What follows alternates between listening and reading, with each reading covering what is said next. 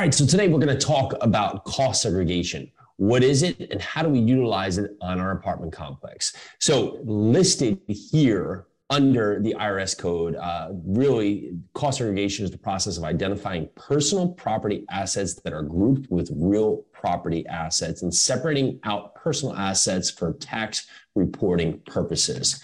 What this does here is that typically for depreciation, we have this two parts, one for residential and one for commercial.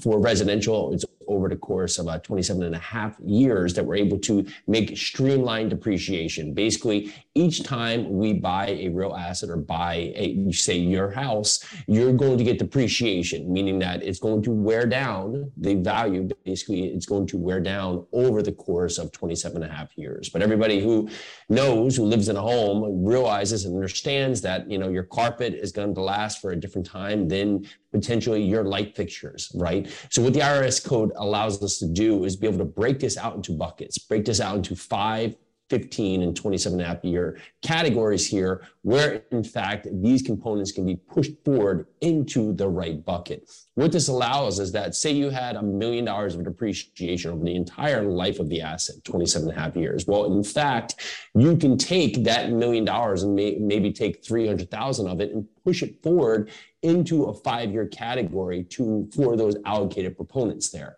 that it pieces together.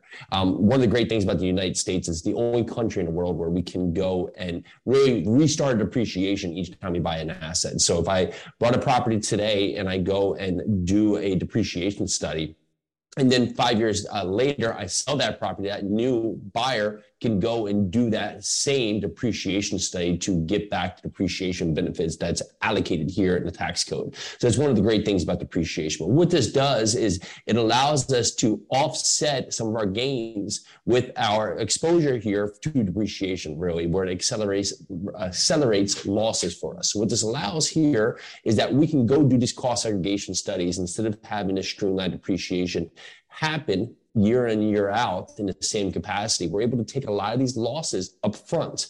And this is great for real estate investors that have a lot of exposure out there. And some of our investors who come in here are looking to offset some of their tax liabilities that go from them being active big earners doing a lot of other things, or with some of their other investments where they're actually getting earnings as well. So we're able to do this with the cost segregation study. We have a lot of investors that want to partake because of this fact. Now, there was this opportunity to have 100% bonus depreciation. That is ending this year, meaning that the elements or items that were able to be pushed forward into the 5 and 15-year categories were able to be moved forward all to year one. And in that year one, you were able to take 100% of that bonus depreciation.